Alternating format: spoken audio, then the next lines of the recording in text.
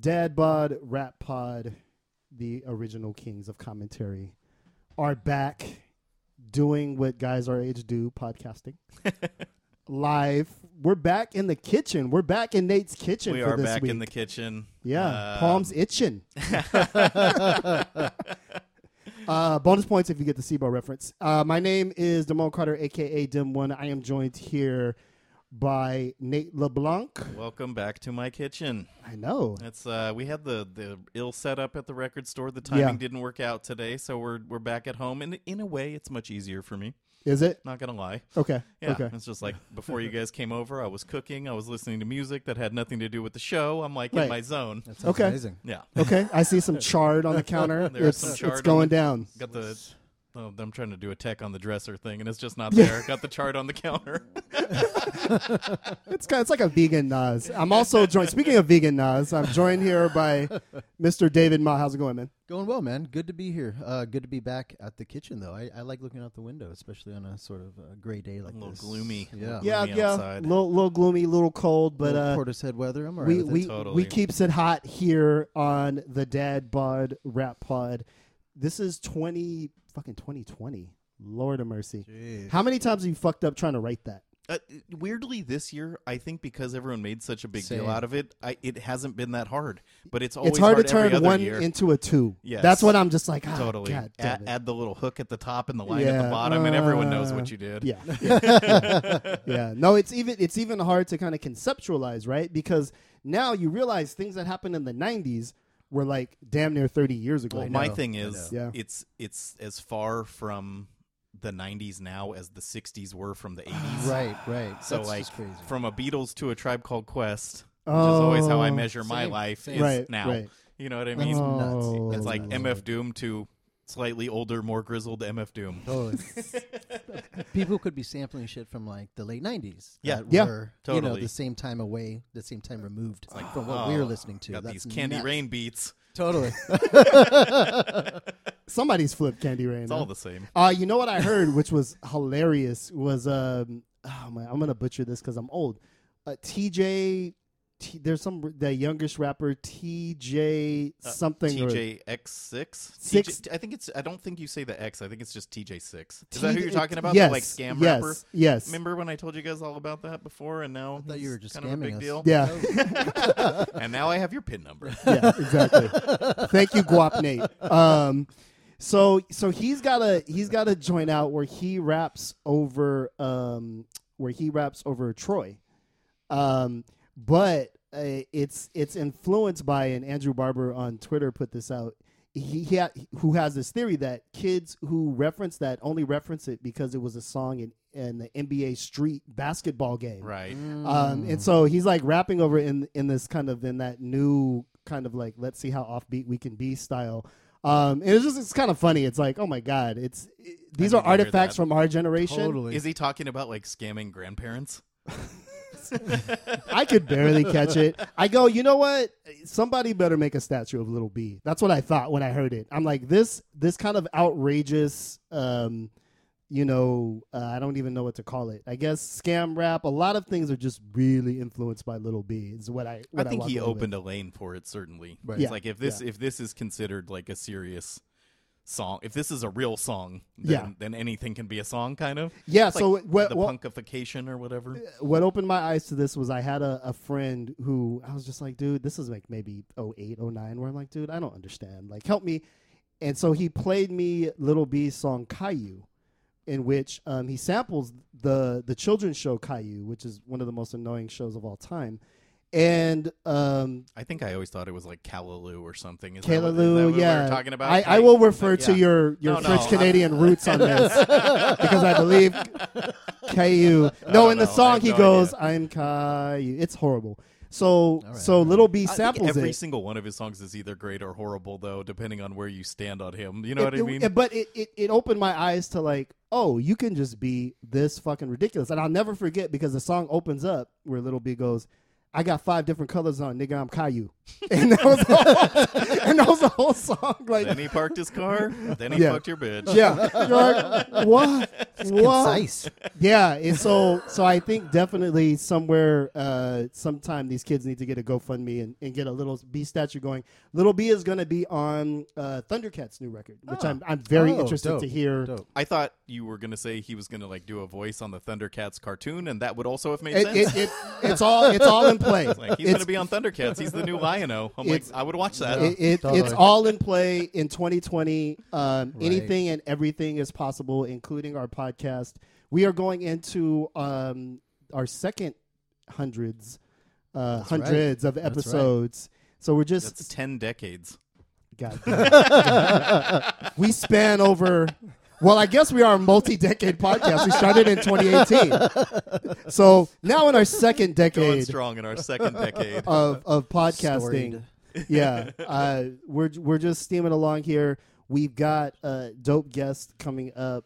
We have become kind of a hub for a lot of dope writers of late. So Love talking to writers. Yeah. Probably more so than talking to artists of any ilk because they answer questions better. well, they answer questions. That's Yeah. that's their whole. Answer questions, period. Yeah, that's You their get a whole thoughtful response to whatever you throw at them. bit. Yeah, Some rappers just talk. That's weird.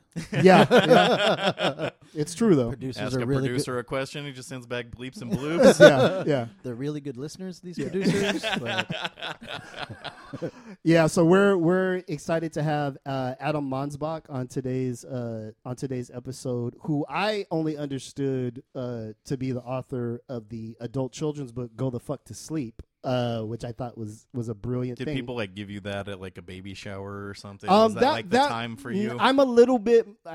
My kids were a little bit older when that came out, but Okay. I relate to the sentiment. Oh, 'cause for sure. I've said that shit I to do myself. too, and I don't have kids. Yeah, I just think everyone should always go the fuck to sleep. that's more of a personal mantra for you. You know what I will tell you? In 2020, I have discovered actually, if you take your ass to bed, you won't be as tired. It's weird. It's taken That's me 40 crazy. plus years. Wow, man. Yeah. No, it sounds You simple. got to get a self-help book going. Yeah. if you just take your ass to bed at a reasonable hour and then you fucking wake up and it's like, oh shit, I'm not tired and I don't hate people. Yeah, That's I still hilarious. hate people. I'm just not tired. But I think the thing is, I realize now. I won't put this on anyone else. I'm very, very lucky that sleeping is not an issue for me. yeah. I'm around people for whom it is hard to sleep, and Oh, it's totally. like I think it's like anxiety related, and just like 100%. they can't turn their brain off, and whatever you want to call that kind of. I've that's just never been an issue for me. Yeah, that's the ultimate torture, not being able to sleep. Totally. You know what I mean? Yeah, it really fucks people up. Well, I mean, it makes you kind of a shitty person, right? But I've realized that part of our thing with sleep is that we freebase caffeine and stare at illuminated screens all day. Yeah, And so yeah. when I stop doing that, I'm like, okay, I'm going to bed at fucking 10:30, Yeah. but I'm waking up not as angry at the world, and No, I hear you. then I get mad caffeinated and look at Twitter. Right. So yeah, it's been a good The 2020. cycle begins again. It does. Are you an afternoon coffee guy? I had to stop. I had You to. used to come over for the evening podcast with like one of the bigger coffees, and I was like, what are Absolutely. you doing, This guy dude? with Like, his big gulp coffee at like 5:30. 64 ounces of caffeine, baby. do you guys know who Jerry Saltz is? He's the art critic for the New York Times. I had to unfollow him from Instagram, even though he posts a lot of really interesting, like gallery level New York artist work, which I find fascinating and want to know about. But him and his wife double cup big gulps. I think the super big gulp, Holy shit. and then make these crazy concoctions of basically like iced coffee out of the hot coffee at 7-Eleven. Okay. So they have 64-ounce basically like crazy creamy sugary iced coffees just to start their day. Jesus. It is insane. I had to unfollow. It was Because you were making me- getting diabetes Well, I was from just gonna looking say. at I it. was just it gonna was say. making me uncomfortable. That's wow. So Wow. And then he'll do like 20 posts. right. And it's like, of course. Yeah. dude. Like no, there's a guy who works at the barbershop that I go to who shout out to Kev, who is notorious. It's not even a 64 ounce. I think it's like 84 Jeez. ounces, and he drinks exclusively Mountain Dew. It's like a Oh, 7-Eleven boy. handle. Yeah, and I'm like, bro, where do you That's why even? he's a barber, not a dentist. Oh, it's crazy. It's absolutely crazy. But you know, I definitely can sympathize because I'm like, you know, there was a time like 3 weeks ago Back in the last decade. Yeah, back in the last decade. When I was double cup, dude, in the evening, and like all right, I'm up till 1. If I get 5 hours of sleep, 6 hours, Right. But I'll be fine. yeah, Everyone will love me still. I'm so charming. oh fuck, dude, and then going like 90 minutes the next day, going, I hate existence. Right. Like Totally. Right. why do I hate everyone and everything? So it's What's a lighter, your coffee happier routine, Dave? I am trying not to drink coffee, but I'll drink coffee on my way to work. Okay. Yeah, I'll make- that's I'll it. One Make cup. it at home. One cup. Put in a cup and I smoke and drink while I'm driving to work. Okay. Okay. That's my routine. Okay, thanks, Lenny Bruce. We appreciate it. But I'm trying to back it off. Yeah. Back off that. I am 'cause trying to back it off as well. I have not been successful yet. I've quit a lot of things, and I'm like taking a lot of things out, and coffee is the one that has been like there Dude, for me. That's And like yeah, I still yeah. feel like I need it, and I don't Yeah. want to feel like I need anything. I want to be like a legit person that like can function no matter what is Yeah. thrown at him. Like say you don't have access to caffeine right at 9 a.m. or whatever. And so Ram- far so rampage. bad. Yeah. Dude, you want to know how bad it is? You want to know how bad it is? And since we're doing Caffeine Addicts Anonymous, when I've gotten like a stomach flu or something where I can't drink it. Now your day's even worse because you have a flu and you have a fucking headache at Uh, like 3 but o'clock. if you take Excedrin has a cup of coffee's worth of caffeine in it, and it doesn't hit your stomach in the same way. And I go, I'm a fucking addict. That's like, crazy. like I'm a base head for I can't caffeine. have right my now. caffeine. I'm going to take my pills. I'm gonna take a pill. Like, yeah. Sometimes I'm like, okay, this is a bit of a problem. So I am on one cup in the morning. If I get another cup before 1 p.m., You're I good. can be a functional person. Yeah. Wow. After 1 p.m., I have to drink some bunk ass Darjeeling tea Yeah. and just I'm sit the my same ass way. down. If I have an afternoon coffee meeting, I'll either get nothing, or if no one, like you need to buy something so Yeah, that it's to not be there. socially awkward. Right, So, Yeah, like, yeah. I'll sometimes do tea, but then sometimes I'll just be like, "Fuck it, today's an afternoon coffee day," and like, Yeah. I'll just be up Ride late the and- dragon. yeah, totally. Yeah. I'm trying to quit though. I just really need to not do that. But then I don't know what to do in the morning. Like you just be Look, like you just are like. Shout out to Common. There's no like in between look. thing. Since the fucking Industrial Revolution, this is how people have gotten down. I'm sorry. This is modern life. It just moves at this Right, speed. right. I try not to beat myself up about it, but you know, we are a self-help podcast apparently, and so we are advocating that everyone let's drink under 24 ounces of coffee a day. Let's resolve. And also, let's stop drinking shit coffee. Why are you drinking coffee from 7-Eleven? Like, how is that? You know what? I get it. Yeah, totally. It's convenience. I've done it. I'm not above it. Yeah, But- I'm not above it either, but 7-Eleven and coffee? I actually don't like. Yeah, no. McDonald's coffee? When I worked at the record McDonald's store for coffee. many years, McDonald's coffee's better than 7-Eleven coffee. I Definitely. would say. I was just on a road trip and I drank Definitely. my fair share of McDonald's coffee, and I was like, "This isn't terrible." Right. Really? I'm no sugar, no cream, no nothing. Like drinking coffee Really? is drinking coffee, so I really know what the coffee tastes like. And Right. 7-Eleven coffee fucking sucks.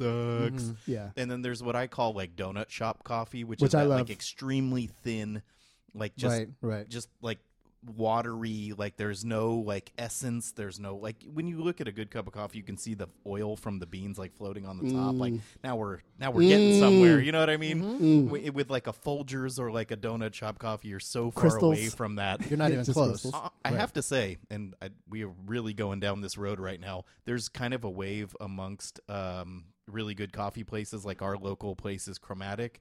They've done freeze-dried versions of their Oh, really? beans. It's fucking good. Is it? Freeze drying is not what makes bad freeze-dried coffee bad. They start with bad coffee, And then they if freeze-dry you it. start with good coffee, And then freeze dry. you can have excellent freeze-dried coffee. Interesting. We were at a wedding in the middle of Texas where I knew there wasn't going to be a third wave coffee shop. Like basically once we left Austin, there was nowhere to get coffee that I would like. So Right. we brought these little vials of freeze-dried coffee, and then anywhere you can heat up water, Yeah. you would have like really, really, truly Interesting. excellent coffee. Yeah. Okay. So that's a thing. It's kind Okay. of expensive. You have to like travel with the vials, and that's a little Okay. weird, but it's a whole thing. It's now. like dabbing. in a way. In a way. Flamethrower. He's got his blowtorch in the back. Like let's set this shit off. It's 8 a.m. I was Oh, gonna man. say before we moved on, like on a day off, like today is a Monday where we're not at work. Like my perfect thing would be like 3/4 of a cup of coffee, then take like one hit from the vape pen, Yeah. and like then finish the coffee, and then go into the day. Like that would be my Right. preferable way to. That's the interact grown with man world. 8-ball right That's there. great. Little. That's very Little genteel. Just, Totally.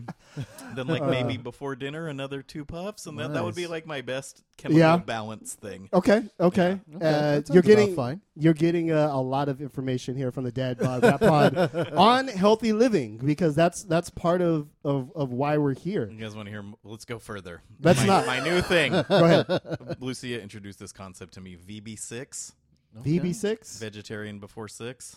Oh, interesting. So I tried not eating meat during the week. Okay. Just like breakfast, lunch, dinner. I don't really eat breakfast, so just lunch and dinner. Okay. That was good, but kind of limited my options, and I felt like I was running out of ideas of what to cook. So now I'm going just vegetarian lunch. Okay. No breakfast. Eat like a balanced dinner, but eat meat. Okay. I'm trying that. I think Okay. that's sensible. Yeah, I'm going to That's do sensible. these 2 weeks of January Okay. with that and see how that goes. Okay. VB6. That is my new VB6. rap name It's, coming into 2020. You could do a track with TJ6. Yes, I can. Over Troy with trap drums. Yes. So we're in 2020. We're trying to live our healthier, best lives. We're still mad caffeinated, which means we like to listen to short songs, because in a highly caffeinated stream world, who has time for a fucking 6-minute song? My son has recently got into My Beautiful Dark Twisted Fantasy as a opposites. record, and he's like, why is the second song 6 minutes? Like we seriously had like a heart-to-heart father-son. That song deserves to be 6 minutes, though. Right. It's very. I'll have rare Ellis that a call song you does. and give you his a lot very goes detailed. on in that song. It's actually, it also has no kind of like defined drum pattern either. It's interesting. It's Totally. just a sample. And I never thought of it, which means it probably carried the 6 minutes. But it's hard for me to imagine in this current climate who could really pull that off, because rap has definitely gone in the opposite direction. I feel like, and I think it's not just a feeling. I feel like songs are getting shorter and shorter. Earl Sweatshirt, Right. Famously in an interview, talked about the death of the third verse. And while I hadn't really thought about it that way until I was like, yeah, like, How often do you really need the third verse? Right. That's been going on for a minute too. I mean, people have been cutting out the third for a while. yeah. And I feel like, and I went to Twitter with that, and there were folks who felt away, and I go, what's a really memorable third? If it's not, and people And went, people had ideas. There are good Wu ones. Tang, and I'm just like, that doesn't count. That's With different. them, you have to be like, what about the eighth seventh verse? Yeah, Right, exactly. right. Well, there's exactly. certainly good third verses. I mean, I don't think that's the issue. I think it's just more like, no one's dying to hear a longer Brand Nubian song. You know what I mean? Like that type of. Yeah. I think that they're challenging the hegemony of the 3 minutes or the 3 minutes 30 seconds. Yeah. Like there's nothing per se that makes that the perfect length of song. Everyone Right. just kind of decided. It was probably based on the width of a 45, if I'm guessing now. Totally. It's like, okay, so it started okay. out like album sides were Right. 20 minutes and songs Okay. were like, Right. 3-ish because Right. that's what fit on the grooves. Right. That's Now that dope. we're just filling up Amazon Web Services Doesn't matter. clouds, Yeah. it doesn't matter. So I think you can say a lot in a couple of minutes, and there's nothing special about 3 minutes per se. That's but dope. make the song you want to make. Yeah, Like, man. Yeah. there's exactly. room for long songs and unlong songs, and we were listening to this Parquet Court song yesterday when we were driving back, and it was 5:50, I think, and I was like, I'm with this as long as Yeah. you keep it interesting. Oh, It was 100%. this like Bob Dylan-esque, like kind of a rambling poetic thing with like structure, and then the last minute or so was this like crazy guitar solo and this like aggressive yelling, and I was like, and skip.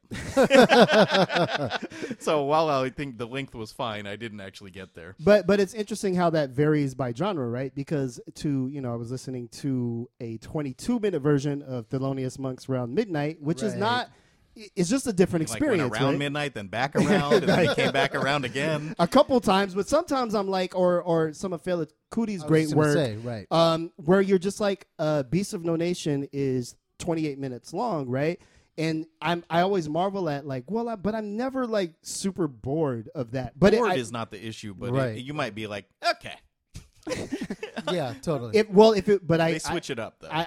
I feel like a rap song, because of there's something about the structure, construction, and how a rap song hits Right. that to sustain over that period of time. And as somebody who has written rap songs, the fucking third verse sucks. It's just kind of like, dude, haven't we said what we could say here? Like, what new is there to add in this particular musical idea? And I guess my thing is, and why I'm such a fan of this new short attention span shit, is like rap is about the good part. Rap took other music that was long and expansive and drilled down and freeze dried it. And just gave you the best part. And what I love about what's going on right now is I do feel like folks are going, this is the hottest part of the loop. Let's not fuck that up. Let's ride this shit for even a minute 30. Even I think one of my favorite shorties, let's call it, was Gunlib, which I listened to a billion times, and it's a minute 46.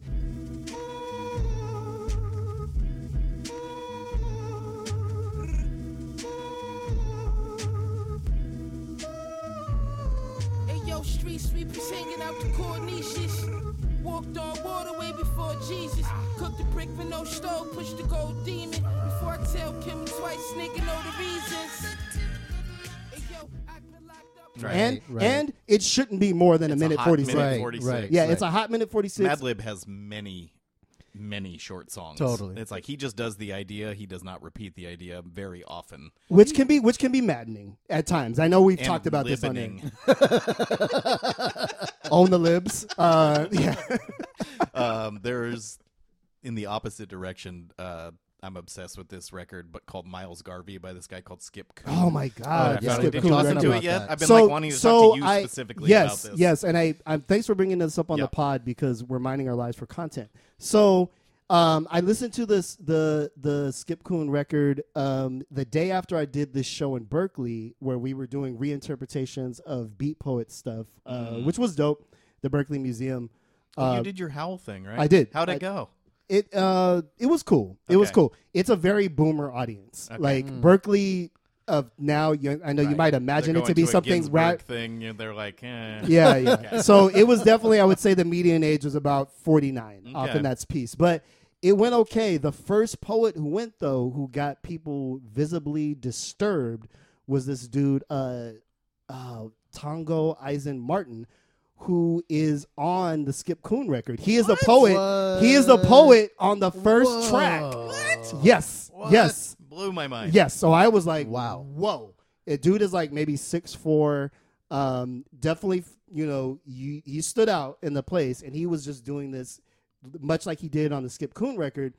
Very insightful, in-your-face race analysis, definitely within the tradition of the Last Poets. Wow. Where I was like, oh my God. How cool. I saw him first and then listened to Skip Coon. So I was just like, wow. That's why you should always listen to everything I send right when I send it. And that's all I'm going to say. Anyway, my whole thing about that is they have a 13-minute song. That album is closed with like a 13-minute suite, or I don't know what you want to call it. Yeah. It's just like so good, so beautiful, so incisive. Like I'm not sick of it because it keeps changing. Right. And so like it's a song because in the CD or the record, that's where the band is, and that's what they've called the song. But isn't that just them doing the record? Yeah, you know I mean? It's like these Abbey Road type of mashups of song pieces that can go together. That changes way more. That has like such distinct stops and starts and melodies and tempos and movements. So if we're talking about different movements, that's I think a different conversation than just being like, here's a third verse and fifth and sixth and seventh verse. Right. Yeah. Here's another 16. Oh man. No, it's very interesting to see it go that 16 way. Like 30 seconds, 32 seconds. Depending on how fast the beat goes, yeah. Because I remember like when people were getting big for features, I remember it was like Lil Wayne makes 100,000 for a 30-second verse. A 16 can be 30 seconds if you're in the upper 90s. Okay. For something slower, it's more like 45 seconds. Okay. But it's still a short amount of time. It's a short amount of time, but in rap time, it actually is a long amount of time. Right, because you know what I mean? It's all about how it hits. It's all about how it hits. We've all suffered through some bad ones. Haven't we? But then you have some of the masters like Jay-Z on some of his earlier work would give you a 48. You know what I mean? Eminem back in his day was doing 64 bar verses. My experience of that, or like where I first started thinking about the length of verses is the first Organized Confusion record, and they're like on record as saying like we had no idea how to count, how to structure a song, so like we just rapped until we were done rapping, and I'm like I'm fucking about it. I don't need anything but that. If you have brilliant lyrics just raining down on me in a torrent, I'm like super into that. I'm fine with that too. Yeah, that's what Andre 3000 said. That like, when they first started rapping, he had no idea what a hook was. They were just rapping their asses off, and I'm like, that's a tape I want to hear. Yeah, totally. You know? Then he learned what a hook was and wrote amazing ones. I know, totally. Right. But he's, you know, a day in the life of Andre Benjamin. If we're talking about long, hip hop by the numbers, help us out. How many bars is that? Like he raps for 4 minutes straight without any pause. How many bars? What percentage of words rhyme? How many breaths did he take? The number of there was somebody on Twitter the other day who was like, "Can any rappers do circular breathing?" I don't know. The Rahsaan Roland-Kirk technique, right? You can keep to play playing, a note forever. Yeah, while you're still. That's so funny. I've had this live. Conversation before. I was like, Aesop Rock. I don't know. I have no idea. Because you would have to sustain a weird tone or breath. I think part of the punchiness of rap comes from you taking a breath, right? So if you were pauses, if you were going to do a circular breathing technique, it would have to be something mad nasal. So I think Aesop Rock is. What about Micah 9? Got it. Yeah, he gets in that, because like, that sing-songy. Can't stop rapping. I mean, so does it come down to like quickness? Like can Twista do that then? Right. You know what I'm saying? Yeah, but I feel like Twista makes a show of his breaths to show you how hard he's working. Yeah. You almost get the inhale. No, yeah, totally. You know totally. I mean? Yeah, that's a great one, though. At of his caliber. Totally. I don't know. Yeah. How do you even breathe while you're doing that? I think that's the point we're making. Right?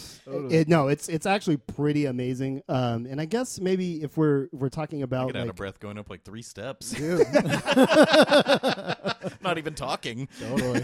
Yeah, I think the fast rap, you know, even though we have a disdain for kind of his output, the fast rap kind of that Eminem pioneered is some type of breathing technique, because you kind of can't, you kind of have to figure out a new way to breathe just to be kind of doing all that. But to what end is what I would say. I didn't bring this up when we were doing the Eminem thing on the last show, so I'll bring it up now. Have you guys heard of that show, The Witcher? It's on Netflix, and it has Superman with a like gray wig, and it's like a fantasy show. It takes place in this mythic realm called Blaviken, and every time anyone says it, all I can hear is Chris D'Elia doing his Eminem bit. And he's like, Blaviken. And like, basically, you're panicking. Yeah, exactly. You're panicking while I'm need to open the can again. That was one of the dopest verses of that year. I'm just like sitting there, and it's a serious show. People are getting like swords through the face, and it's just like fighting giant spiders and stuff. And every time anyone's like, "Oh, thank you for saving Blaviken," I'm just like cracking up, dude. We had to stop watching it. That's hilarious. Oh, They're man, coming back to life like mannequin. Oh, one day we're gonna do a Goofy Rhyme Schemes podcast. So I guess maybe the answer here is that if it's short, if it's long, just don't be fucking boring. Like, I think that's all there is to it. Don't be boring. Yeah, just if you have a part you think doesn't fit, cut it. Yeah, totally. Yeah. And nobody's crying about make a really good one verse song. Totally. You know what I mean? Yeah. And I think we have so many great examples of that now. It's awesome that like people are doing that. I have no problem with a short song. Yeah, what's your favorite shorty? What's your favorite shorty sorty? Lately, I'm still obsessed with Trees 3 records from last year, and I've been paying attention to the links because they feel complete, but you can tell they're not long songs. Mm-hmm. So the one that I am kind of focusing on is this called The Meek from We Grown Now. They take your kindness for your weakness. I couldn't have been more meek. They tried to fuck me, told them keep it, couldn't front me. I ain't need that shit neither. Got them back. Fuck that baby mama, skeezer, drinking bumpy face. Reefer on the 5th floor. Run away from home, I can flip mode. Papa walking through the lobby. He gets so much accomplished. Good. There's so much music. There's so much story. There's just so much cool shit that happens in like 2:16 or something. Perf. Yeah, perfect. How about you, Dave? I was going to say this is an easy one, but the Mavi record and whole sort of just school of Earl anyways, that whole ilk. But the Mavi record, especially that track Sense that just came out that's produced by Earl. clutch. I'm clutch, I'm clutch. I'm clutch, I'm clutch, I'm clutch, I'm clutch, I'm clutch.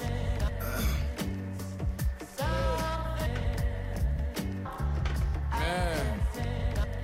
Breathing out of love for respiration. My dog a jewel drop an excavator.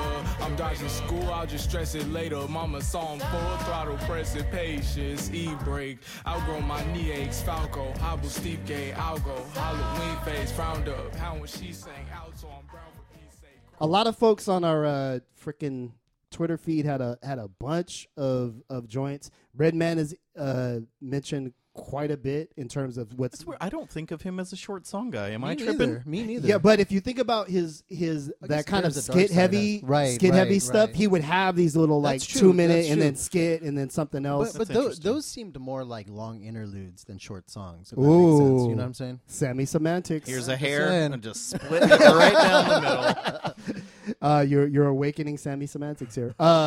So there's a bunch. I mean, Rock Marciano is mentioned. A bunch of folks are mentioned. So definitely stick around after our interview with Adam Mansbach right here on the Dad Rap Rap.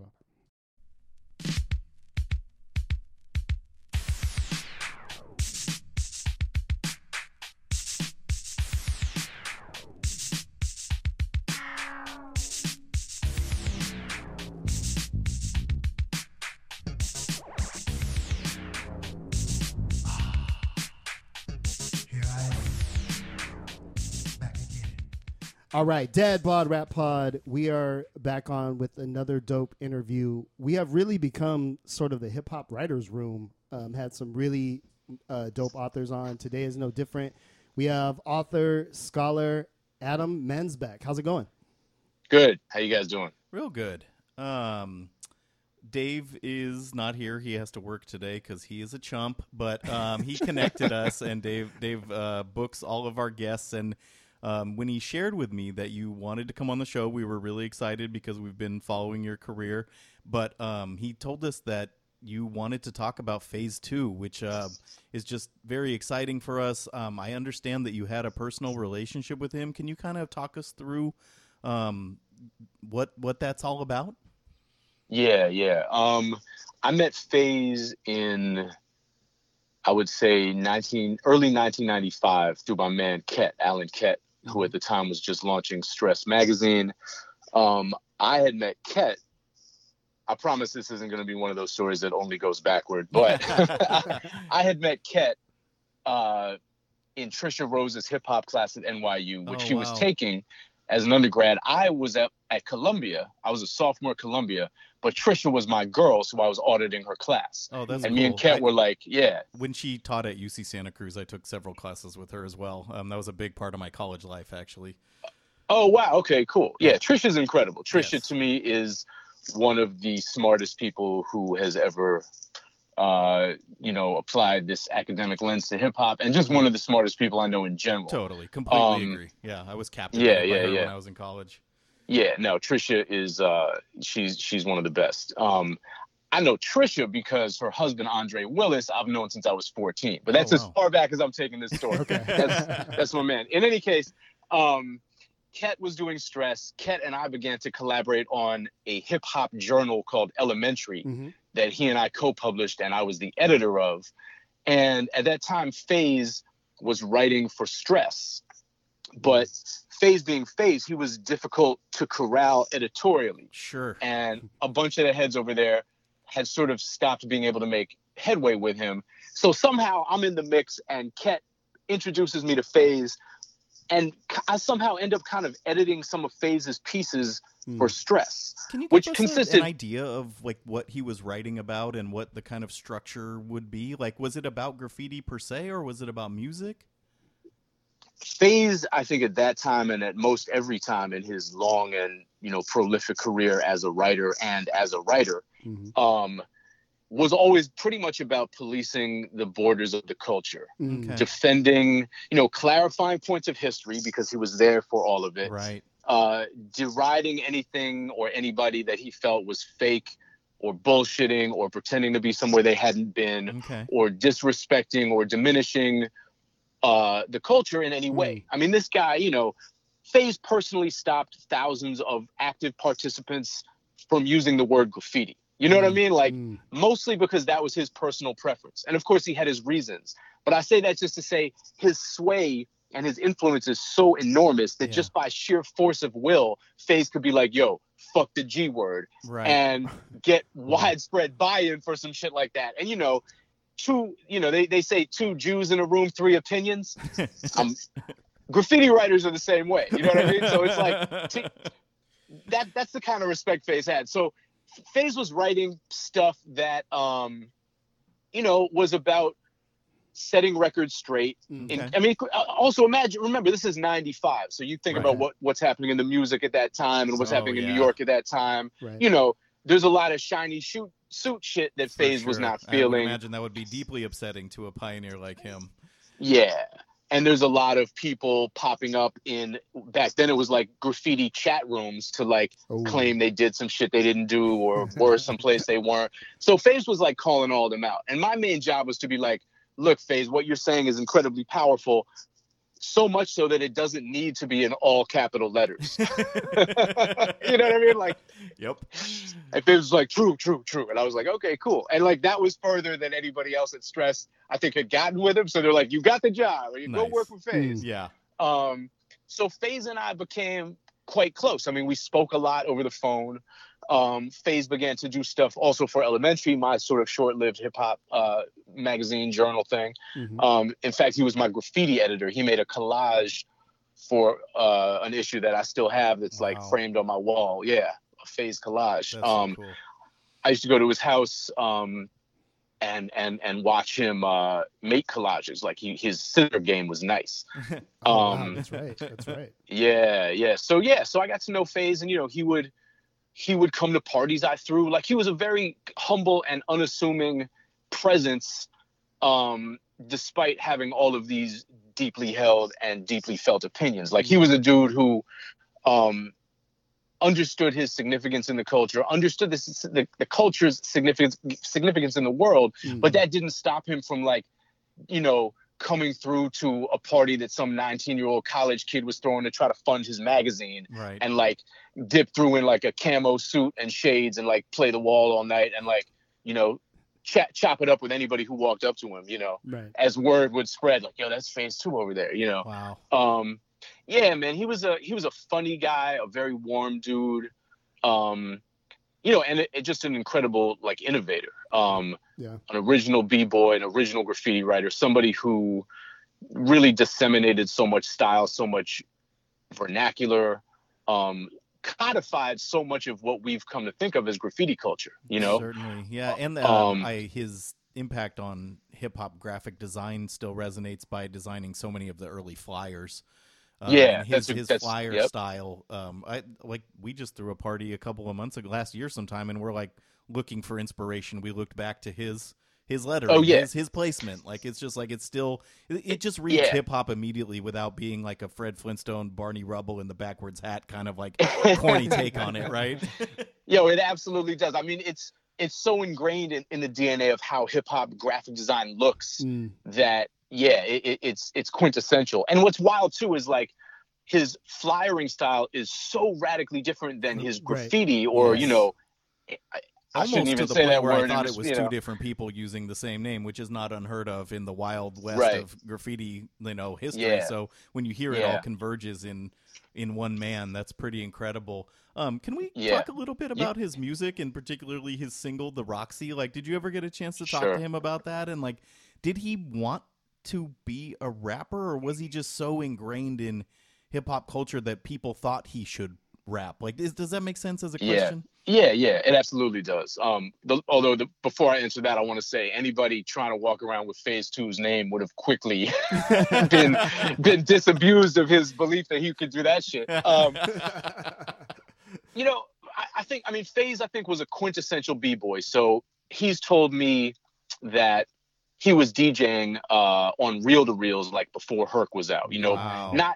Not mixing records, but essentially pretending to do a radio show, doing his version of a radio show. I don't know anything about that. I don't do that as my main hobby right now in my life. Yeah, I know. And he talks about his place in the history of dance. FaZe FaZe has made an argument that he invented up-rocking, him and his crew in the Bronx. Controversial. Sure. A lot of this he told me in an interview I did with him for Wax Poetics around 2005, I think. So as far as the Roxy and rapping, my sense was that FaZe, you know, was a fly guy who could do it all. And, you know, back then everybody, the same way that everybody had a tag and maybe put it up, or if they didn't put it up, they at least wrote it in their fucking school book all day. Sure. Everybody had like a verse too. Like if you were in the life, if you were a hip hopper, you had to be conversant in all these elements. I think FaZe was like a guy who was in the nightlife, you know, who was making his rounds. He was at the Roxy. He was at all these, you know, downtown clubs where all of this energy was being exchanged between the uptown and the Bronx and the downtown crew. And I think he was, you know, sort of like somebody like Fab, who, you know, he's not a rapper per se, but he can rhyme if he needs to. I think people wanted to do a record with FaZe. He had a certain kind of cachet. He told me that he didn't like the final mix of that record. That he was kind of in the studio fucking around and did it, and then it got put out before he ever got a chance to like review it. Gotcha. I think it sits in a very similar place in hip hop record collecting culture as Futura's single on Celluloid that he did. He had like basically the Clash do a little backing track, and then he kind of raps over it, or more like toasts over it. And so those have like a very similar vibe of like, you know, these are the OGs of the OGs, and this was their moment at the time when they were young and hip and like really involved in everything, and so they're documents basically.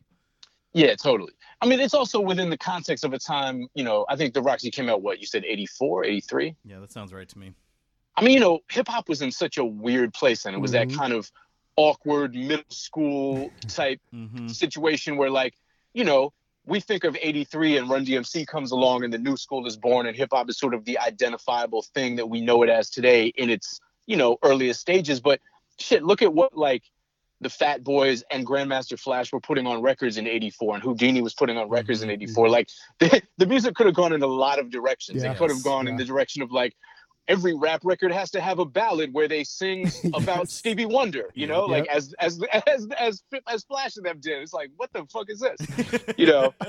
So I think the kind of looseness and like nobody had figured it out. It wasn't controlled yet. And it wasn't an album-based medium yet. So like motherfuckers were like, well, damn, I need 8 other songs. Like, what am I gonna do? And you feel it. You feel the filler. Yeah, sure. Melly Mel is like, I'll recite part of Hustler's Convention on this record. You know, okay, cool, Mel, like do that shit. That's funny. So, you guys kind of became friends. He sounds like he's an important person in your life, and you had like unprecedented access to him. What would you say kind of defined him as a man, like not as a hip hop figure, but as a person?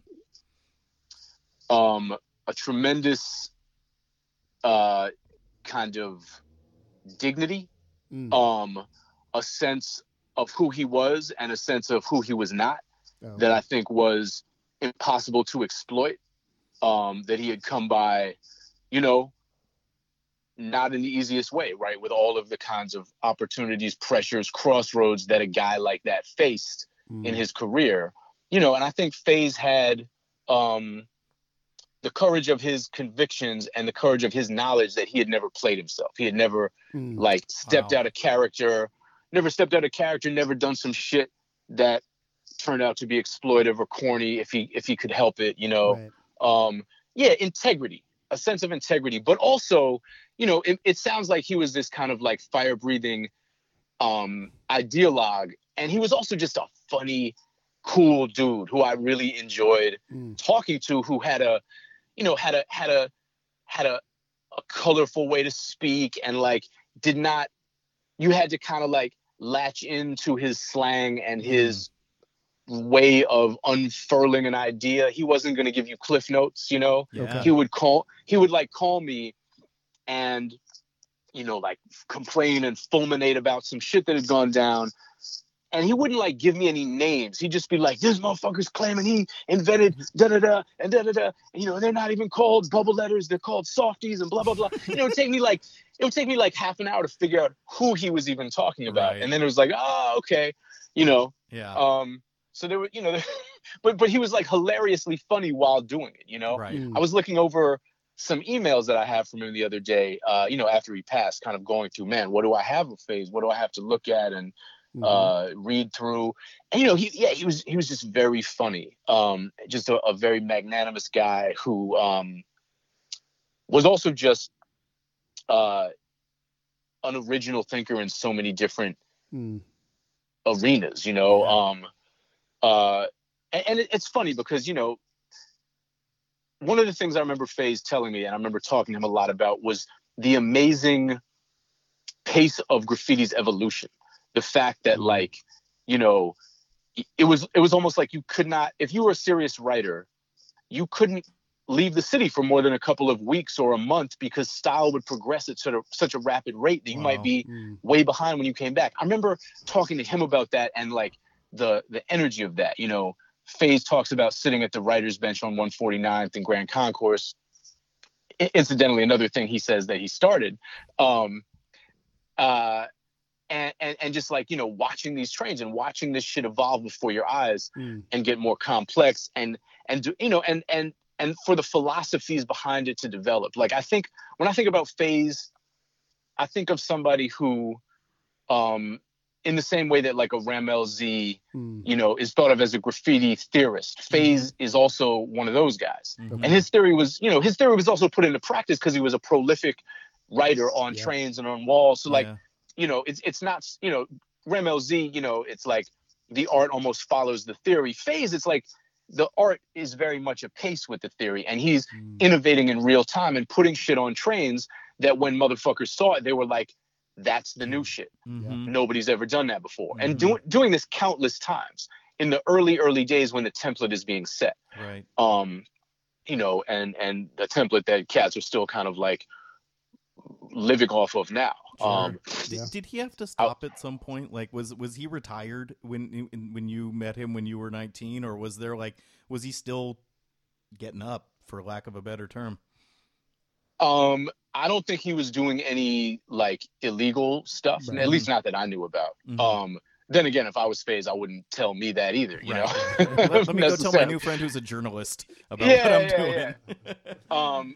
FaZe was certainly active doing commission pieces. Sure. When I knew him, he had a real basis and kind of following in Italy and did a lot of painting over there. Okay. Interesting. He published a book in collaboration with Stampa Alternativa, which was an Italian publisher, and the book was like, it was side by side English and Italian. So he was very, like, like a lot of guys, he had more of, I think, a vibrant fine arts career overseas than he did here. So I think there was that piece of it.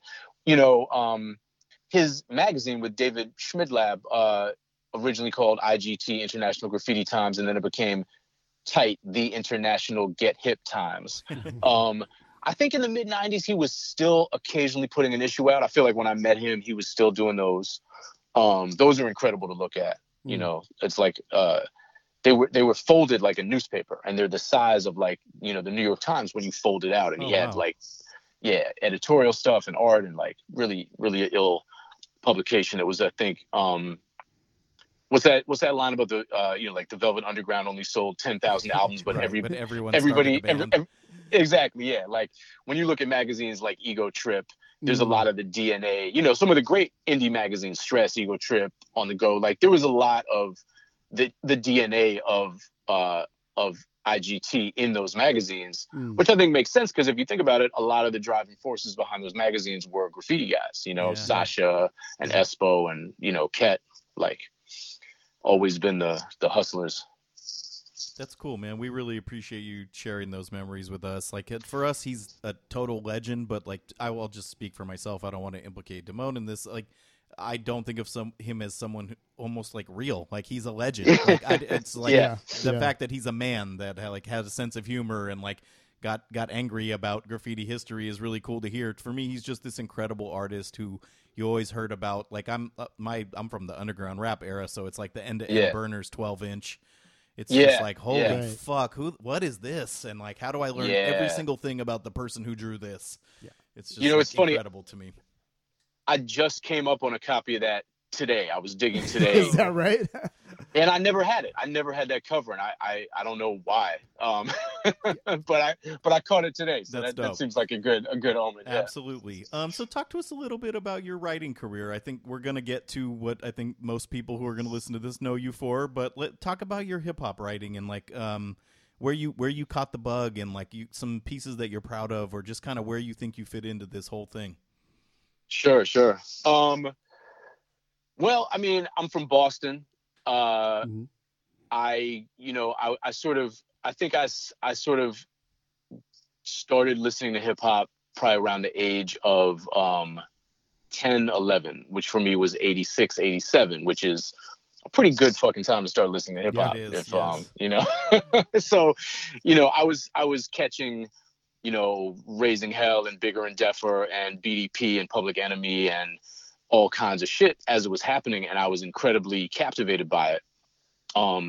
It just seemed to be conveying more information per second, per verse, per song than anything else, and it was locking in with a lot of things that I was seeing around me and feeling in a kind of almost instinctual way, and hip hop was the text that validated a lot of my feelings. Like I was a Jewish kid in the Boston suburbs, a city that is very sort of proud of its progressivism, a state that's very proud of its progressivism, but I wasn't really seeing that. I was seeing a lot of other shit. Right. And to my great luck and benefit, hip hop's sort of overtly political era was cresting just at the time that I was like an angry 12-year-old with some race politics that I was getting partly from hip hop, but also partly from all kinds of other sources. My father is a journalist, so when Chuck D mentioned Joanne Chesimard or Soul on Ice, I could literally go to his bookshelf and be like, okay, let me read this, So I'm really from that era where hip hop made you go to the library, made you learn shit. For me, it helped me develop a critical sensibility about whiteness, white privilege, all of that kind of thing. So hip hop was very much a kind of driving force in my development as a writer, as a thinker, all of that shit. I have like, I remember going to see KRS-One lecture at Harvard in 1989, which was like fucking mind blowing. Yeah. This was, like those. Was he kinds chastising of the audience? Well, he showed up 2 hours late. Okay, that's a good start. Yeah, but when he showed up, he had. I later heard this story from John Schechter, who organized the event. And I was like, yo, I was a 13-year-old kid in that audience. What the fuck happened? And he told me this whole story. I almost feel like I shouldn't tell it because, like, y'all should have John on and let John tell it. But it's a great fucking story. All right, fair enough. The gist of it is, that moment in the Why Is That video when Chris, like, shows up with the tablets that Moses handed him, and then a huge crowd forms behind him. That's basically how he showed up at Harvard. Wow. Maybe not with the tablets, but with like, but with like a giant crowd that he'd been like leading all day and had finally got pipering through the streets of some shit like that. Yeah, that's crazy.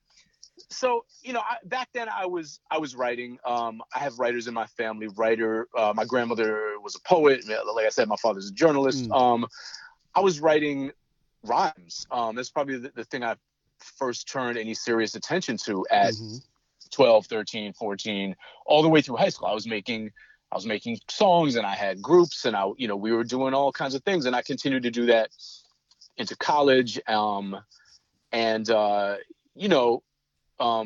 Developed, like I said, some I put it like this: the second novel I wrote is called Angry Black White Boy, and it's the first one of mine that's sort of considered a piece of hip hop literature.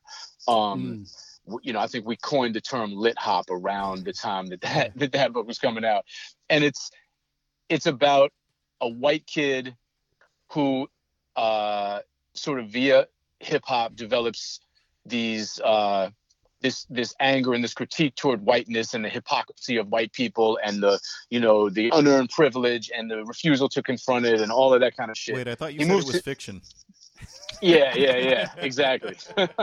Well, here's where the fiction kicks in. Is he moves to New York City for college, so that's actually not fiction. That's exactly what the fuck I did.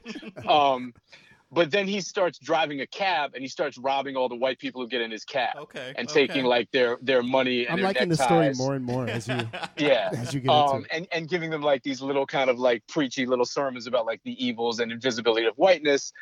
But the thing is, nobody can sort of put together the idea of this militant white cab driver saying this shit.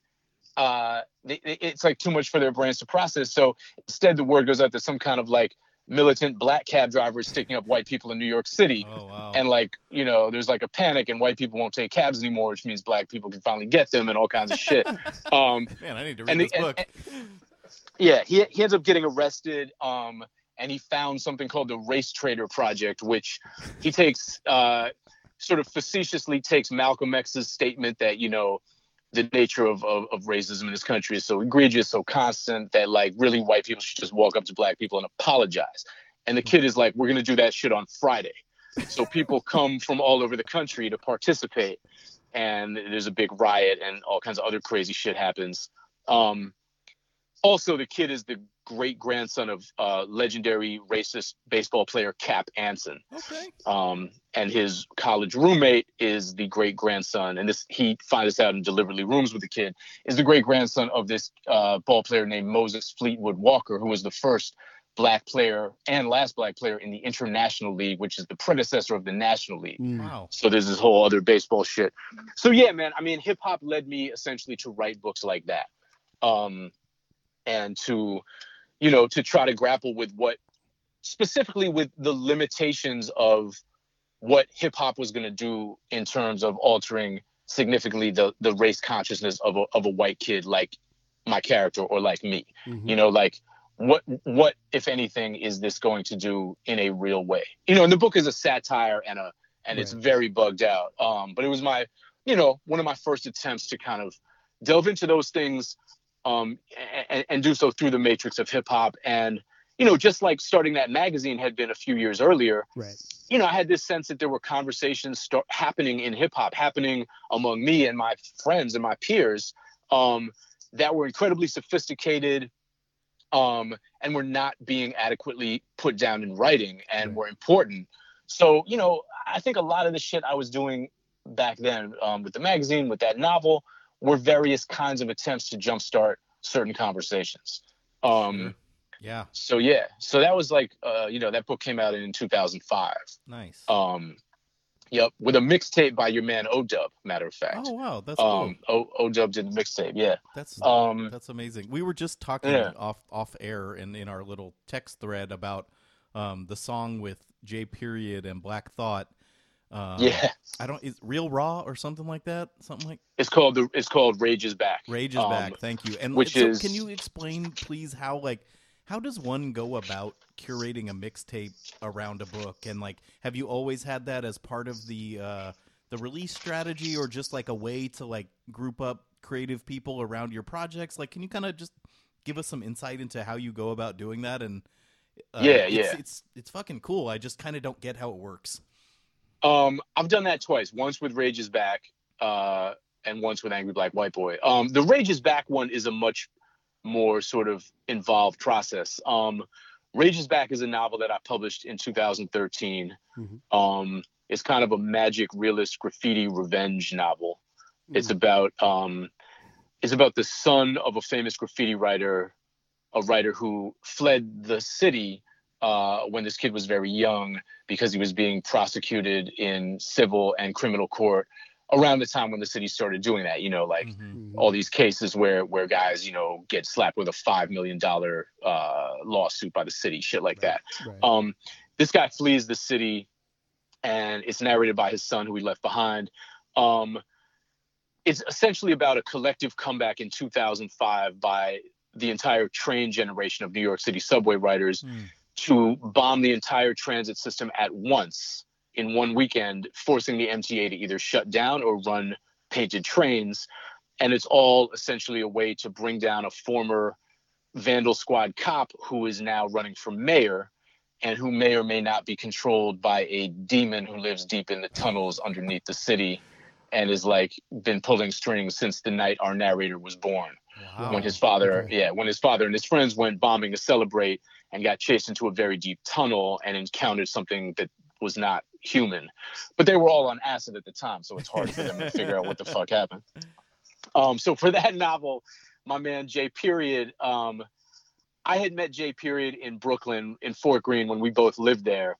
We both bought records from the same guy, this dude named David, who had a spot on Fulton Street that was kind of like a knick-knack junk store, but like David steadily got records in, and me and J. Period were like the only two people who kind of knew this. Nice. And so J. Period began as my enemy, basically, because like the guy getting all the good records. Yeah, like I it was like my daily treat for myself. It's like when I feel like I've done enough work for the day on whatever book I'm writing, I stroll down there and dig through the crates. Right. And half the time there was nothing new, and a quarter of the time David was like, "Oh man, should have been here earlier." J. Period was here, and I was like, "Fucking J. Period,"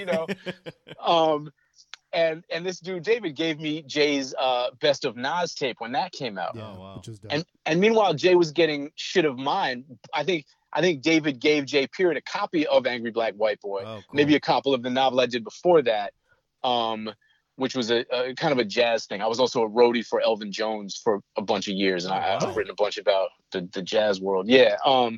So anyway, J. Period and I were formally introduced, 2011 maybe, and started building and kind of kicking it together. And I sold the publishing company on the idea of a mixtape for this novel. And Jay, with the type of sort of incredible, assiduous, nerdy ass, like attention to detail, he and I sort of constructed this tape. Jay is incredibly well connected, so he got original material, and this tape was not just like a bunch of songs that we thought had something to do with the novel. Right. It was a kind of narrative in itself, because J. Period is really a storyteller. And it featured hot new shit by Black Thought, by Common, by a whole bunch of other artists, and the Rage Is Back freestyle that Black Thought kicks over the New York State of Mind beat, which as folks may or may not know, is not an instrumental that exists. That's not an instrumental the general public has access to. Nah, J. Period just used to DJ for Nas, so the instrumental. Dubplates. Wow. You know what I mean? Yeah, so that's amazing. So that's Thought, who at this point is a fucking first ballot Hall of Famer. Yeah, sure. like unquestionable top 5 rapper of all time. Kills that beat, and the mixtape was a fun project. One of the things about writing is that you spend a lot of time like alone doing it in the lab. So when a book comes out, that's your chance to kind of collaborate and interact and go on the road and do all kinds of shit. Yeah. So doing that mixtape with Jay and like thinking it through and discussing it was like a really fun part of the process. That's amazing. Thank you for kind of giving us that insight. My I think pleasure. we're kind of up to the point where it's safe to talk about your incredibly successful children's book for adults and its sequel, Go the Fuck to Sleep, which was like I don't have kids, but most of my friends and family members do. It was like a bomb went off. Phenomenon. And they were so fucking stoked. Like you captured something very essential about parenting that hadn't been expressed before. And I remember telling my cousin Michelle, who had a kid like right around the time that it came out, and she was so into it. And I was like, I know who that guy is. He's a hip hop writer. Like this isn't a hip hop book per se, but like this is like of the culture. It's got fuck in the title. Yeah. I mean, it's an approach. It's funny that you say that, because I think for people who know me, one of the kind of like crazy pleasures of what happened with that book for a lot of my friends is the knowledge that shit is just me through and through. Like it wasn't some carefully calibrated attempt to like penetrate the zeitgeist. People are like, oh, this is just the type of shit Adam has been talking as long as we've known him. This is his sensibility, and sometimes you just get lucky and that sensibility happens to align with, some shit. But it is very much a hip hop book, right? It's kind of like, I can certainly see kind of the through line between my other work and that. And it's like, it has to do with confronting uncomfortable and possibly unspoken truths and trying to voice them and start a conversation around them. In this case, I had no idea how widely it would. Okay, so that was a surprise to you, just the kind of meteoric rise of that book. Yeah, I really thought it might just be for like me and other shitty parents, and I wrote it and I sent it to my friend Johnny Temple at Akashic Books, who eventually published it. But, for months, he and I sort of hemmed and hawed because we really didn't know if it was a publishable book. And we thought it was funny. Johnny would sort of show it to people now and then. I remember he showed it to Jonathan Lethem. Lethem thought it was funny. Lethem had a couple kids. Incidentally, Lethem's brother Keo did my book covers for Rages Back and Angry Black White Boy. Shout out to Keo, one of my favorite, working graffiti writers to this day. Nice. Anyway, like eventually, I guess we'll give it a shot, and it was crazy. 6 months before it was meant to be published, I gave the first public reading of it at a museum in Philadelphia where I was living at the time. I was not living in the museum. I was living in Philadelphia. It was Jumanji. The Tenenbaum kids grew up and gave a reading. Yeah. And, it was like, the audience reacted well. It was like, I was like the 50th presenter of the night. It was like this very out of control salon reading series at a museum that like they had not done their math and did not realize that even if the performances are only 5 minutes, 50 of them is like way too many. Right. So I went on like last after like a 94-year-old tap dancer. Like, oh, this is going to be fun. You don't want to follow a 94-year-old, not on the road, not on stage, not at the urinal. People thought the shit was funny. I showed the images from the book and I went home and didn't really think much of it. And the next morning, the book was 125th on Amazon, out of all books. Yeah. Okay. And again, not to get overly technical, the book did not exist. The book had not been published. The book was like 6 months away from being published. So we were like, what the fuck is going on? Yeah. But it stayed at number one as we rushed it out, and we ended up getting it out in June rather than October. Mm-hmm. And, it just continued to sell. And, Sam Jackson did the audiobook, which was huge and a huge boost. And then all these other people did readings as well. So it became like, to this day, like there'll be an unexpected celebrity reading of the book that we had nothing to do with, had no ability to orchestrate. It just happens. Yeah. So like Sam Jackson did the official one. And also like the book is so fucking short that things happen really fast. It's like, Tuesday, it's like, send us the list of people you want for the audiobook. And it's like, okay, Sam Jackson, Slick Rick, Alec Baldwin, and Thursday, it's like, Sam's doing the book. Friday, it's like, Sam recorded the book. It's great. He's going on Letterman tomorrow to read it. So like, and then Werner Herzog did a recording. At this point, it's like, it's a long ass list. Cardi B did it on the Tonight Show. Jennifer Garner did it. Tandy Newton did it in the UK. Like all these fucking people have recorded this book, and it's very bugged out. Go the fuck to sleep, bruv. Go the fuck to sleep in it. In it, So there's even a Jamaican patois version of the book with an audiobook by Shaggy. I shit you not. Wow. Yeah. Dang. Maybe next you'll get an actual Jamaican to do it. Oh, damn, that's rough. Shaggy don't listen to us.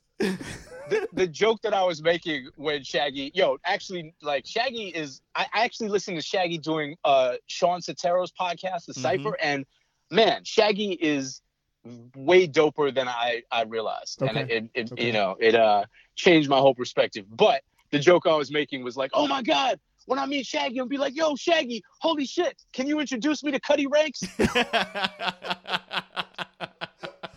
Oh man, always good to take gratuitous shots at Shaggy. But I think as a father of three parent, this came a little bit after my kids were go the fuck to sleep age. But as soon as I heard the title, I was like, oh yeah, you kind of tapped into a whole thing. And hasn't this kind of like sparked a weird subgenre of this type of book? I feel like I've seen other titles that are like, hey, that's trying to be like, go the fuck to sleep. Yeah, there's biters. There's no shortage of biters. There is no shortage of fucking biters. And the funny thing is, I will routinely get emails from biters who are like, in so many words, like, yo, I bit your shit. Can you help me get it published? Wow. I'm like, Hard nah, pass. homie. Like, hard pass, yeah. Wow. Do you just kind of yeah, like send them the shark niggas skit from Ghostface and be like, just. I really should. Yeah, I pretty much do not respond. Like, wow. Yeah, Yeah, you know, that's wild. That's wild. It's So wild. so you've had this very interesting career. Started in the hip hop space, kind of went into this other uncharted territory.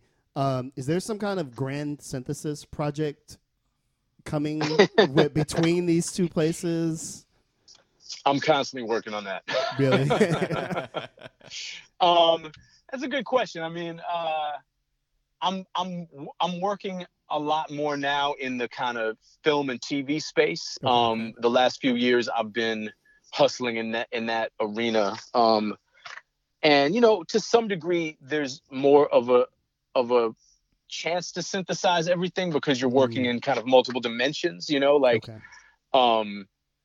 you can you know, I don't know. The idea of what bringing a hip hop sensibility to a piece of fiction looks like on film in 3 dimensions is obviously different than what it looks like on the page of a novel, I guess is what I mean. You know, like I wrote a movie called Barry that came out in 2016. Oh, it's a Netflix. Obama's First Date? No, that's the other one. Sorry. There's 2 young Obama movies. My bad. Yeah. Mine is the fresh one. Yeah. He actually interacts with hip hop in that movie. Like he has his hip hop experience. Yeah. Gotcha. Yeah. Well, yeah. What I was going to say is, the movie takes place in 1981 when young Barry Obama has just transferred to Columbia. Okay. So yeah, he's kind of experiencing many things for the first time, and among them certainly is hip hop. Yeah. And white women. So and white women. That's right. I dug that movie. It was I thought it not just kissing your ass, but I thought it was better than the South Side and Me one. Yeah. Thanks. Yeah. I think it almost has to be because it's a much more opaque and kind of liminal time in his life, and we could do it without any big epiphanies, without paying any fan service. Like, you know, I was very clear going in, and my director Vikram Gandhi and I talked a lot about how the version of this movie we wanted to do would be one that would resonate even if this character does not go on to be the leader of the free world. Yep. You know, even if he's just some guy. Smoking weed in his dorm room. Yeah. Smoking weed in his dorm room. Yeah. But you know, like Keo was the art director for that movie, and, you know, which really meant he was in charge of graffiti in pretty much making every sure exterior scene. Era appropriate graffiti is in the scenes. Yeah. So, and Keo took that so seriously, you know, and it's like we tried to bring, you know, the movie is almost entirely made up in terms of what actually is happening in Barack's life. Like, we're able to imagine because it's a very blank canvas that we're working with. There's not that much on the record about it, but the period details we were adamant about getting right. And a lot of that came down to things like having real graffiti artists who, I mean, Keo took such a scientific approach to it. He's just a thorough dude. So he's like, all right, this scene is on the Upper East Side. You know, Barry's friend Sadiq lives in this apartment that's like on, you know, East 91st Street. All right, like it's 81. What writers were up in that neighborhood? That area? Wow. Yeah, like that. Like, you know, like what trains were near there? Like what gangs would have had kind of a faded presence on the walls by that time? You know, who are the toy writers who just live in the building that he happens to live in and who are like up on the fucking wall, who do not have like, you know, good hand styles. Yeah, he just brought a lot of thorough shit to it. So I'm watching this tonight. I'm sad that I missed it before, but I have to see this. This is so cool. Oh. And it does that thing where you know, typically the scene in a movie where somebody interacts with hip hop that is not a hip hop movie per se is always mad cringy. And I do remember going, oh, that seems legit. Like the music's right. There's a club scene in there where it's like, okay, the music's right. Even his little weird offbeat bop, I thought the actor really captured Obama's non-rhythmic self. Yeah. Yeah, he goes to Danceteria and he sees breakers and he sees everybody doing their thing. We had in earlier drafts of the script, it's specified that Melly Mel is like behind the velvet rope partying with like a bunch of women, and they kind of lock eyes for a second. But you know, I don't think anybody in the movie is credited as Melly Mel, but you know, certainly the idea. Oh man, that amazing. is so dope. You've had such a varied and interesting career. Kind of just looping back as we wrap it up here. Are you looking to do some type of phase 2 project? I know it's very soon. I'm not to kind of yeah. I mean, you know, I would certainly want to do anything I could to ensure that such a project came into being. Mm-hmm. You know, I don't know that I'm the best person to do it. I think there are people who knew him better and for longer and who are more widely knowledgeable. I mean, look, I'm not the worst person to do it, but you know, I think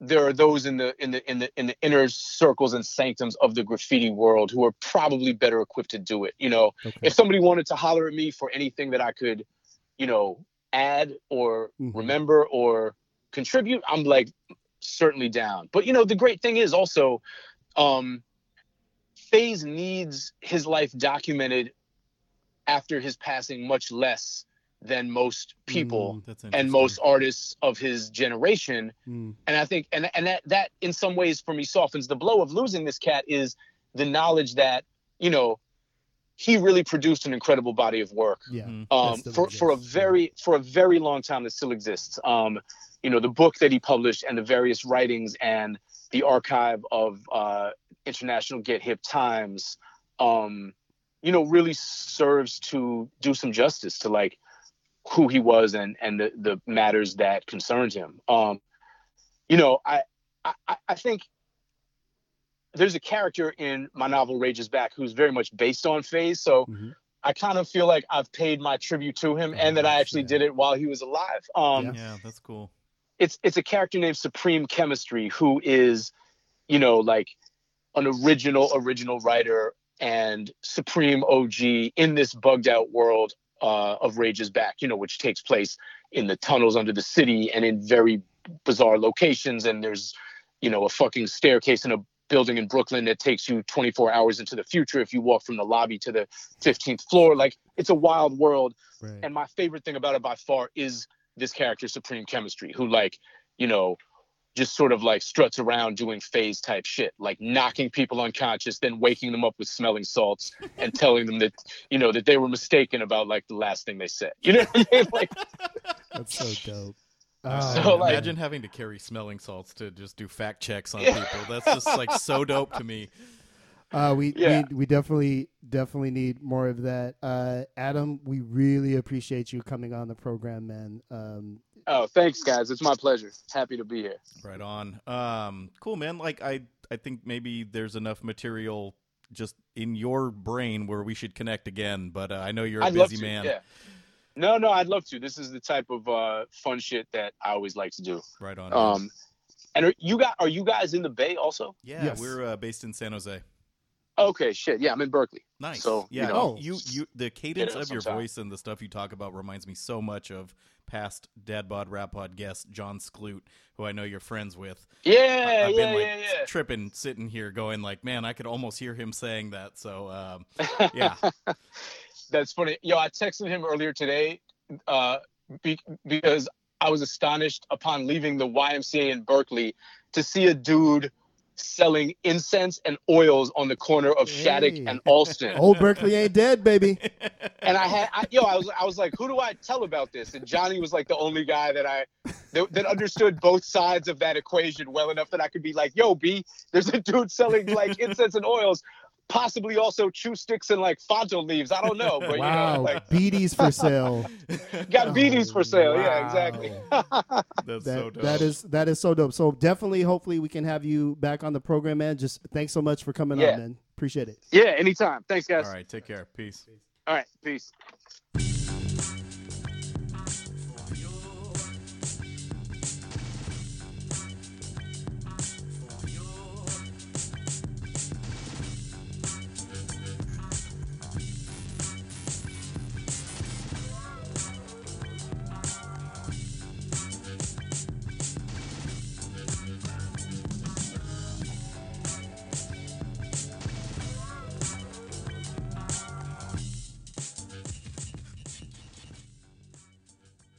Dad Bod Rap Pod, we in the last 3 minutes have come up with a new segment I would like to call For the Bird. It is us mining our Twitter for a little bit of content, some responses from folks. We did a segment about the ever-shortening rap song, and I put out the following question on our Twitter feed: best sub 3 minute rap songs, and it's really gotten a lot of traction. So we wanted to kind of share some of these for you to agree, disagree with. I will do my best to shout out your proper Twitter handle. So there was a bunch of folks who brought up best sub 3 minute songs. Redman's name comes up a lot. An account about hip hop mentions Redman's Smoke Buddha, which I'm not placing, but I'm sure I've heard it before. Red had a bunch of like little mini songs right in between his interludes. I wonder if it's just because it's like the CD era. Like I just don't think of his songs as so short. But I'm gonna like reinvestigate that. I'm sure people are right. Like they're not just lying to us to get attention on Twitter. Right. But yeah, I never thought of him as this big like short song artist. Because I think of him, his songs are classic hip hop. Like songs. He has songs. They have three verses and a hook, and like that's kind of the song. So maybe I'm tripping. Maybe I'm not remembering that Narrative correctly. Fanatic disagrees with you. Lord 3AAA. Redman owns these, was his comment. Accordion was brought up, which makes sense. Things associated with Madlib, I definitely could see being sub 3 minutes. Although, again, I don't think of that as a sub 3 minute song for whatever reason. It feels like a complete song to me, but it's definitely a short song. Yeah. Yeah, it's so weird that that's going to be Daedalus's what do you call it, like legacy? Like he's like a very niche artist in like the low end theory kind of like experimental electronic world, but that little accordion bit has been used in that Doom song very famously, and apparently a couple of other songs. Speaking of sampling more recent songs, that's a good one actually. Yes. I think Daedalus's legacy for me is seeing him at Low End Theory dressed as a leprechaun. He did an in-store with his wife for one of his records when I worked in the record store, and I was a big fan of his, and even I was taken aback by his dandyism. I'm like, that is do we call that a cravat or a what is that around your neck, my good sir? You're like, good day. It makes you like go on that level and be like, hello, chap. We have your and it's green room set up here with your finest Gatorade. I was you're at Low End Theory, and so it's kind of like, LA Scenester kids. It's not really a dress up type of environment. And I was like, what the fuck? And my guy, Maestro Gaming, looked at me and goes, that's just Daedalus. Just like, it's fine. Like chill. He doesn't represent us. He lives in the past. Dreams by Biggie. I didn't understand that we're literally taking your word for it. DJ KD Chip. He ran out of R&B B words.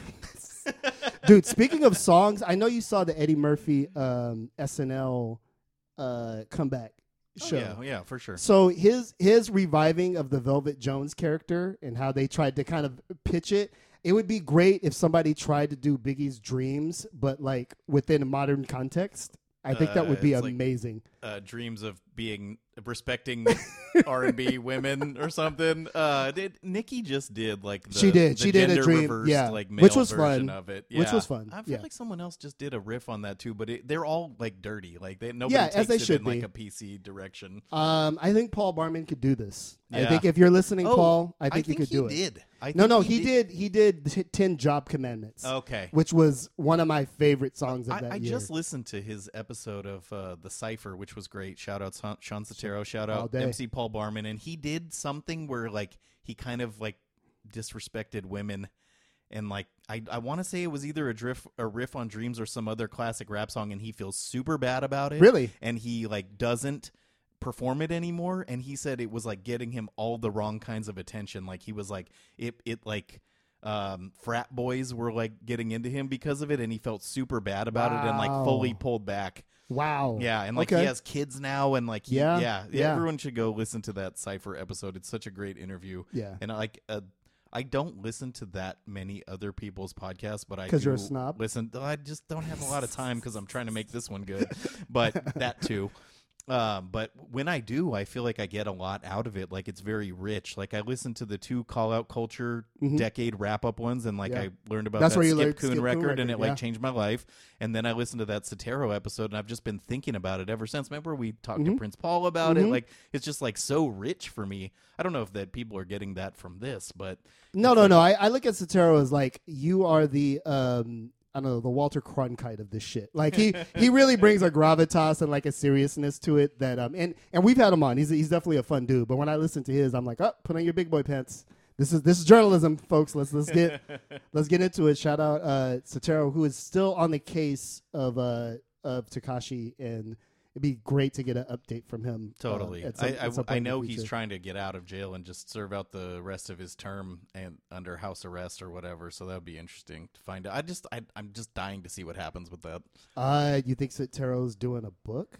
I think it's a long form podcast. Okay. They announced over the holidays or through like Complex? Right after we had him on through Complex, and Angie Martinez is narrating it. I think he's writing it and doing the research. So I think it's okay. There may be a book in the offing because he was definitely alluding to like something big coming, but I believe it's this kind of like slow burn or like the Dissolve style like investigative podcast. Oh, I'm here for that. Yeah. Okay. Should be great. Back to our From the Bird shorties. Common gets brought up a couple times, which is always interesting. Communism. I love that song. Which is a fun joint. That's one of my favorite themed raps. Right. I'm here for gimmicks of that nature. What by Tribe is sub 2 minutes. What? Jigga what?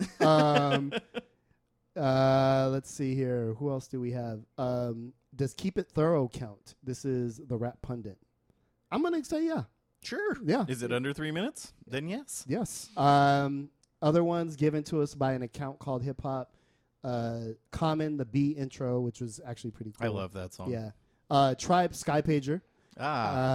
Ice Cube. Do you know the importance of a short song? That was a reach. Ice Cube, Man's Best Friend. Which I don't know if if we think about it, has anybody ever rapped about dogs in such a way? I think this is a standalone song in addition to being DMX, every song. Oh, God. That was right there, and I completely missed it. Well, although Ice Cube is shitting on the notion of a dog being a man's best friend in that song. It's about how his gun is actually a man's best friend. I kind of don't think that's true. No? You were not in Richmond, Virginia today. No, that's so depressing. Gun is a white man's best friend? Oh, sorry. Nothing makes me feel worse about the world than when people converge in Richmond.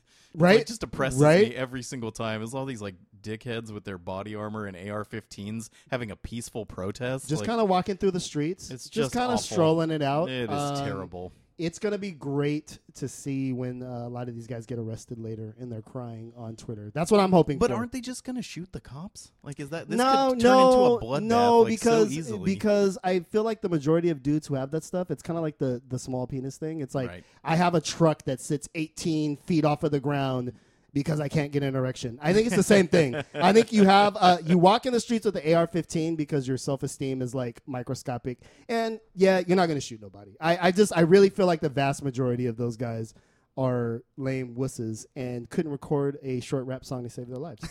Maybe if they could, they wouldn't walk around with AR-15. Rap about an AR-15. Do it for 2 minutes. Come on, guys. Anyway. Let me get off of my Antifa hype for just a moment. So yeah, there's definitely some dope suggestions here. A lot of folks shot us YouTube links, which I'll have to look at a different time. But definitely keep hitting us up at DadBod Rap Pod on Twitter. We were here for the back and forth convo. It's been very lively and almost surprisingly respectful. Almost always. Yeah, on our timeline. Otherwise, I blocked you already. So definitely keep checking in with us on Twitter.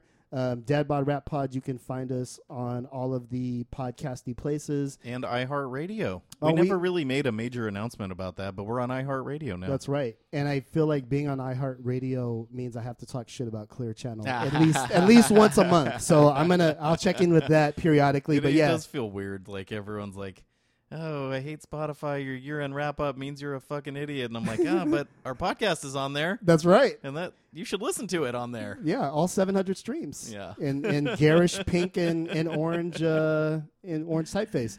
So, Damone reading your short song. Man, if you don't stop live tweeting me, I'm being live tweeted. This is so surreal. I'm like looking at myself. I did that to fuck with you, so you're welcome. Oh, man. Okay. So I did a Twitter inception on Damone. I knew he'd be scrolling the feed, so I posted a picture of him. It's me. I'm talking into a mic, looking at a picture. I'm talking to a mic, looking at my phone, talking into a mic. It's like they put two mirrors on either side of you, and you're just like having that, like, there's 1,000 of you thing. That's right. And all of them look great. Dad Bod Rap Pod.